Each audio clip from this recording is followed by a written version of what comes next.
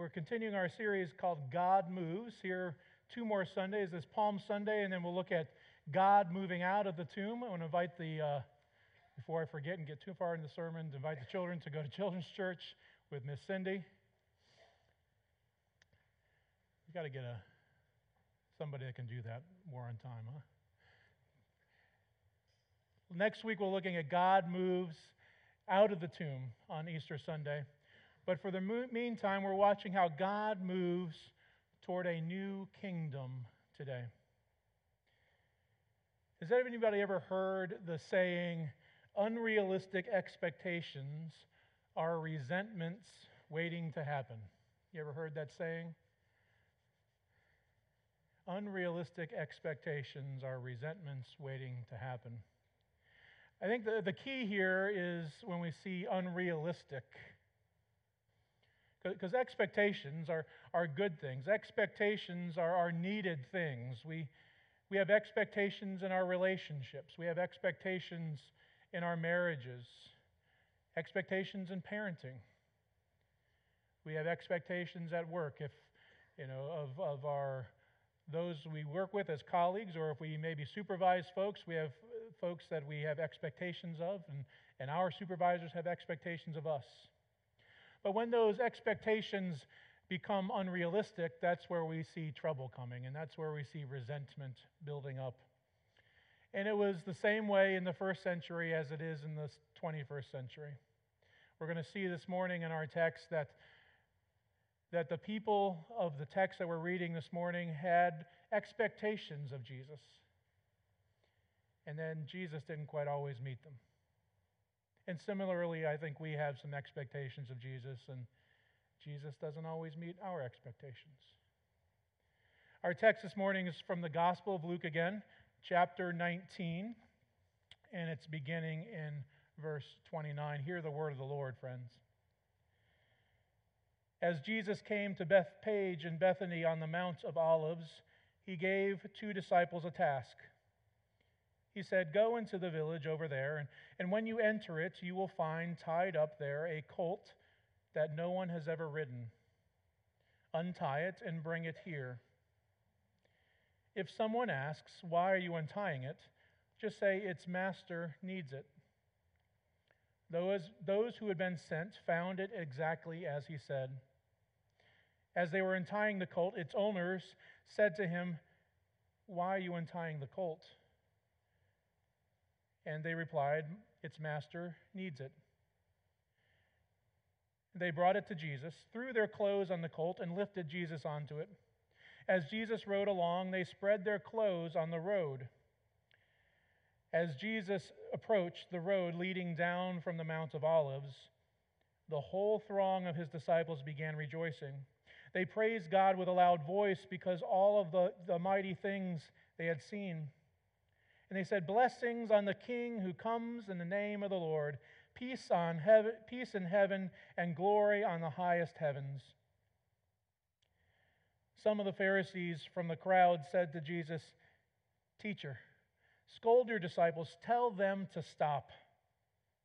And he answered them, "I tell you, if they were silent, the stones would shout." Friends, this is the word of God for the people of God. Thanks be to God. So on this Sunday that we've come to call Palm Sunday or sometimes Passion Sunday, it just happens that in this first century day, there are 2 royal entries happening at just about the same time.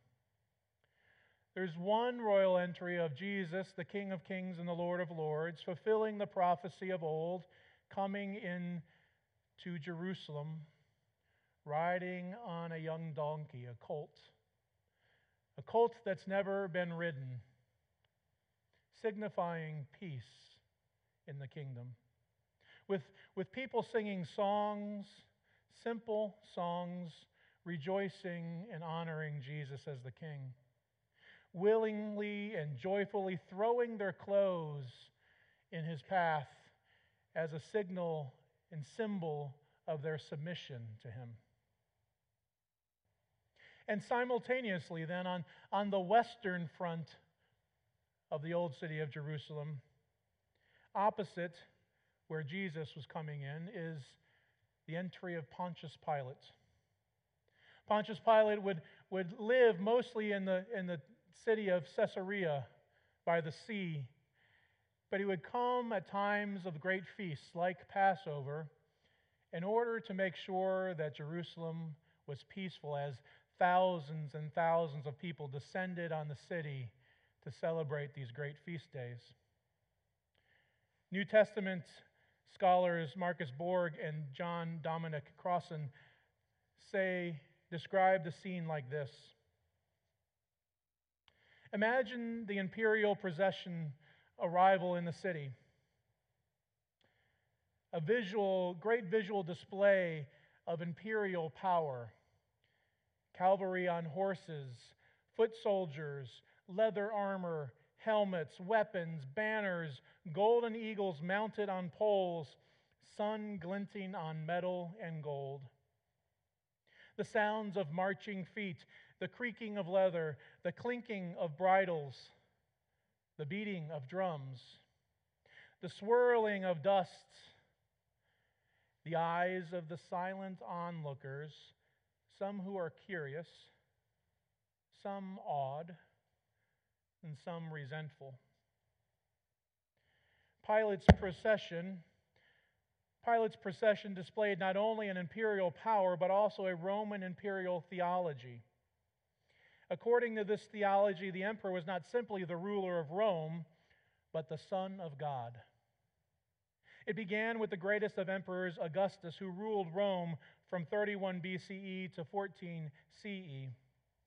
Inscriptions refer to him as the Son of God, the Lord, and the Savior, one who brought peace on earth. His successors continued to bear divine titles, including Tiberius, emperor from 14 to 37 CE, and thus the emperor during this time of Jesus' public activity. For Rome's Jewish subjects, Pilate's procession from the west embodied not only a rival social order, but a rival theology, a rival thinking about God. Suddenly, the Palm Sunday story that we know so well becomes much more than a simple, fun parade of children and youth with palm branches and maybe a donkey. It becomes a counter procession, or maybe even a public demonstration. You might even say that it's a parody of the imperial procession, with Jesus a stark contrast, illustrating once again the difference between the kingdoms of this world and the kingdom of heaven. One procession comes from the west, Caesarea by the sea. The other from the east, the Mount of Olives. Pilate rides on a war horse. Jesus rides on a donkey. Pilate's surrounded by soldiers carrying spears and shields. Jesus is surrounded by his disciples and women and children carrying palm branches and coats. Pilate is greeted with trumpet blasts, and all are reminded that he comes in the name of Caesar. Jesus is greeted with simple songs, reminding us that he comes in the name of the Lord. Two very different kinds of entries into Jerusalem. And in these entries, and in this entry of Jesus, there's several crowds of people that have expectations for this guy named Jesus. First, we have the crowds that are lining the streets as Jesus enters from the east. They're lining the streets with palm branches and coats and waving and shouting and singing, throwing their coats in submission along the path as if making a red carpet entry for him. And they had an expectation. These were the Israelite people who've been oppressed for years, this time lately by the Roman Empire. And they're actively waiting for the prophecy of the coming Messiah to come true. And even though Luke doesn't tell us about this prophecy, as some of the other gospel writers do, These crowds knew the prophecy. They had grown up and had been taught the prophecy in the synagogues. And they knew that this Messiah was to come riding on a donkey. And they knew the appropriate songs to be singing. They knew there would be waving of palms and throwing of coats. They were ready for this Messiah to come. These people following Jesus, the disciples that were closest to him, and those who had come to follow him in the last couple days and weeks as he raised Lazarus from the dead, the crowd was growing and the tension was growing. They wanted this king to come, this Messiah to come, and to overthrow the Roman government using power and might and military strength to take back their country. On the other hand, the Pharisees, the religious leaders of the day, the ones that were usually at most odds with Jesus, they have some different expectations. They want Jesus just to tone it down. Take control of your disciples. Some of the Pharisees might be followers of Jesus, and they just want him to tone it down. Stay alive. Let's see what comes of this. Others of the Pharisees are very much against Jesus and have been colluding together to kill him, getting ready to approach Judas Iscariot in a couple of days to betray Jesus and hand him over. The Pharisees, they want life just to kind of continue on as it is. They found a way to live in peace in Rome and not rock the boat too much. They just want status quo. Now the Romans, led by Pontius Pilate and others, they're trying to deliver the great Pax Romana, where we keep the whole kingdom, the whole Roman Empire peaceful, that allows people to move in the kingdom without worry. At least male Roman citizens. Everyone else has something to worry about. But in order to keep the peace, in order to achieve Pax Romana, means that you have to keep your thumb on all of your subjects, including the people of Jerusalem and Israel. You see, Pax Romana was good, kind of like when we reflect on the good old days, maybe of the 1950s and the United States flourishing after World War II. Well, Pax Romana, just like the good old days in the 50s, wasn't good old days for everybody.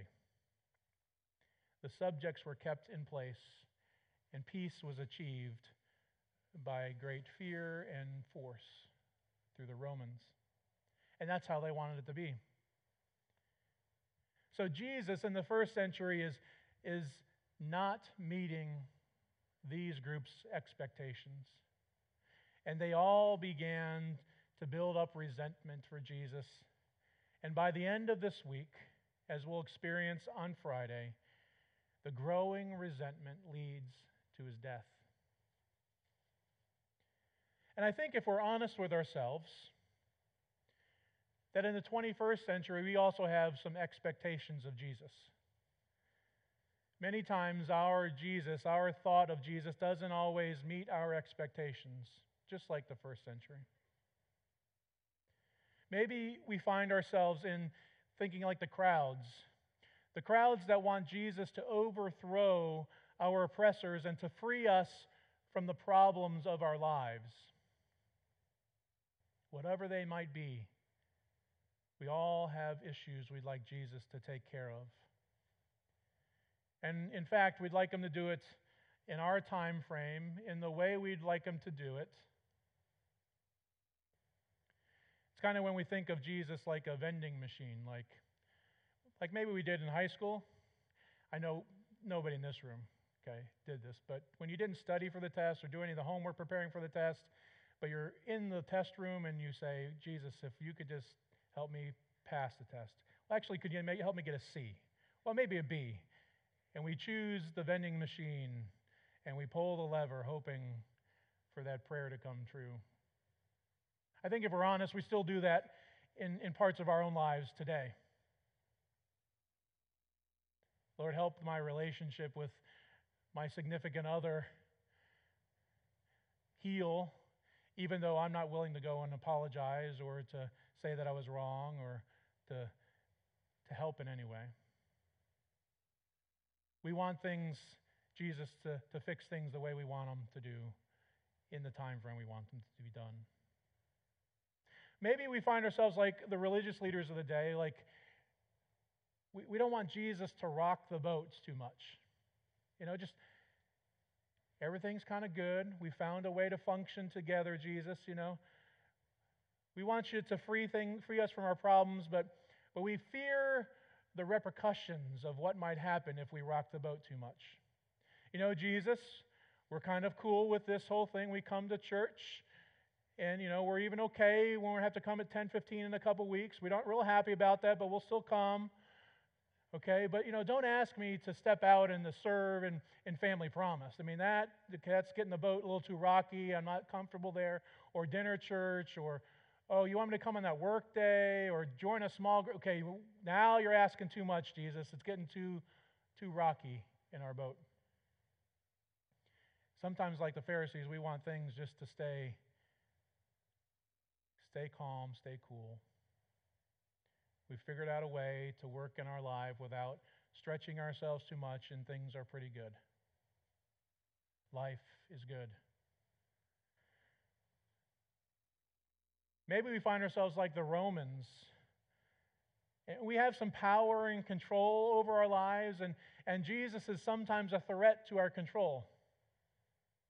I can kind of relate to this. I like to have my life under control.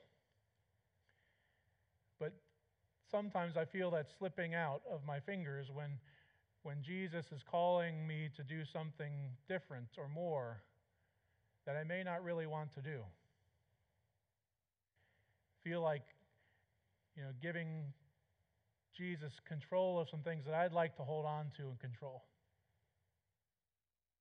Some things about my life and the lives of others around me that I like to have just so. Because, Jesus, I know how this should be ordered.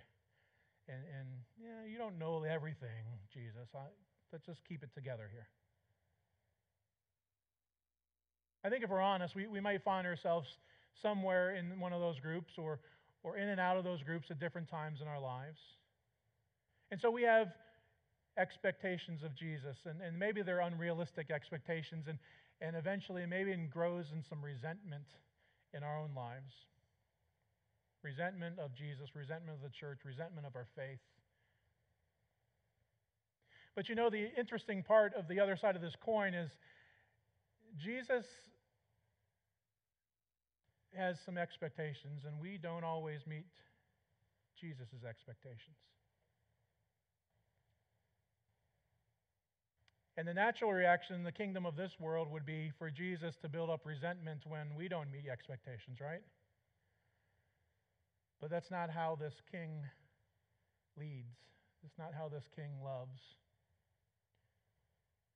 When we don't meet the expectations of Jesus, he loves us unconditionally anyways, regardless of where we are and what we've done. There's some stark contrast between the entry of Pilate, the great leader and ruler over Jerusalem, and the entry of Jesus. But there's one more that we didn't touch on. There's two more verses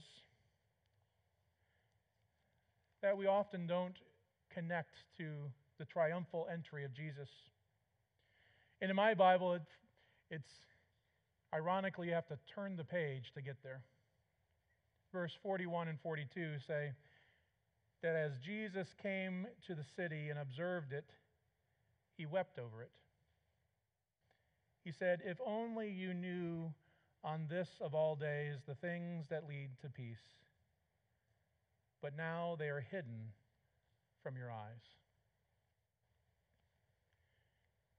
Friends, Pilate, the ruler of this world, didn't come into Jerusalem and weep over the people and weep over that city. But Jesus, the King of a heavenly kingdom, wept for his people and continues to weep for his people today. Because Jesus' kingdom, this kingdom we've been singing about all morning, is a kingdom of love and peace and grace.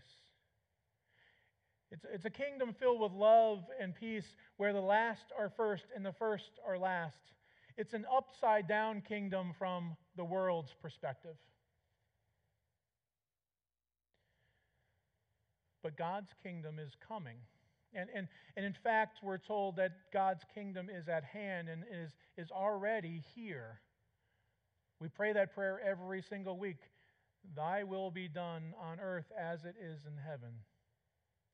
We're saying, Jesus, bring your kingdom here on earth as it is in heaven.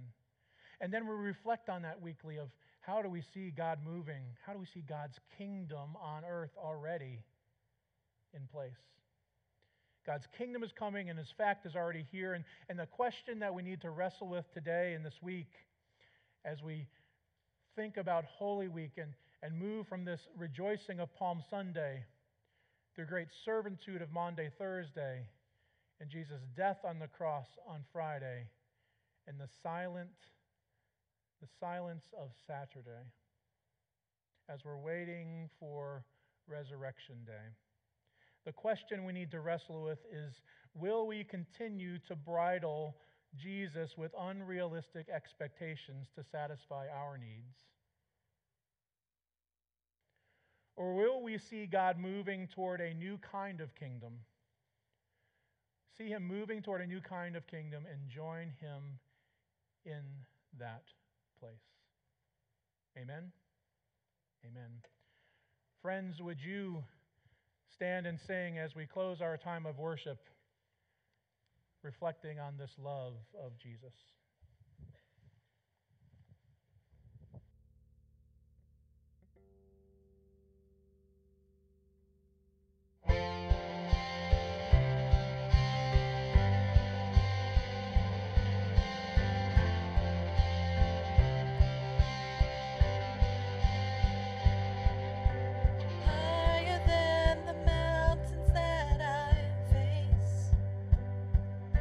Stronger than the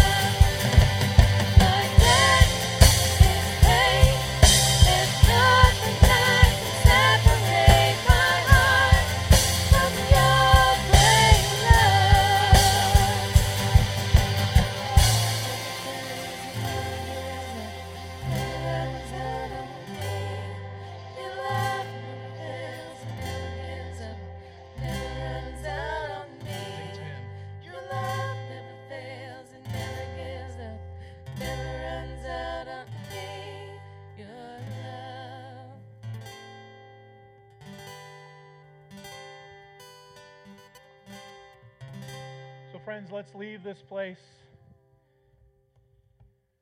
singing and rejoicing of that love and sharing and continuing this royal procession into God's kingdom. Share that love with our friends and neighbors and colleagues and family, ushering in a new kind of kingdom here on earth as it is in heaven. Go from this place in the name of the Father and the Son and the Holy Spirit, singing of the King of Kings and the Lord of Lords, Jesus the Messiah. Amen. Amen. Amen.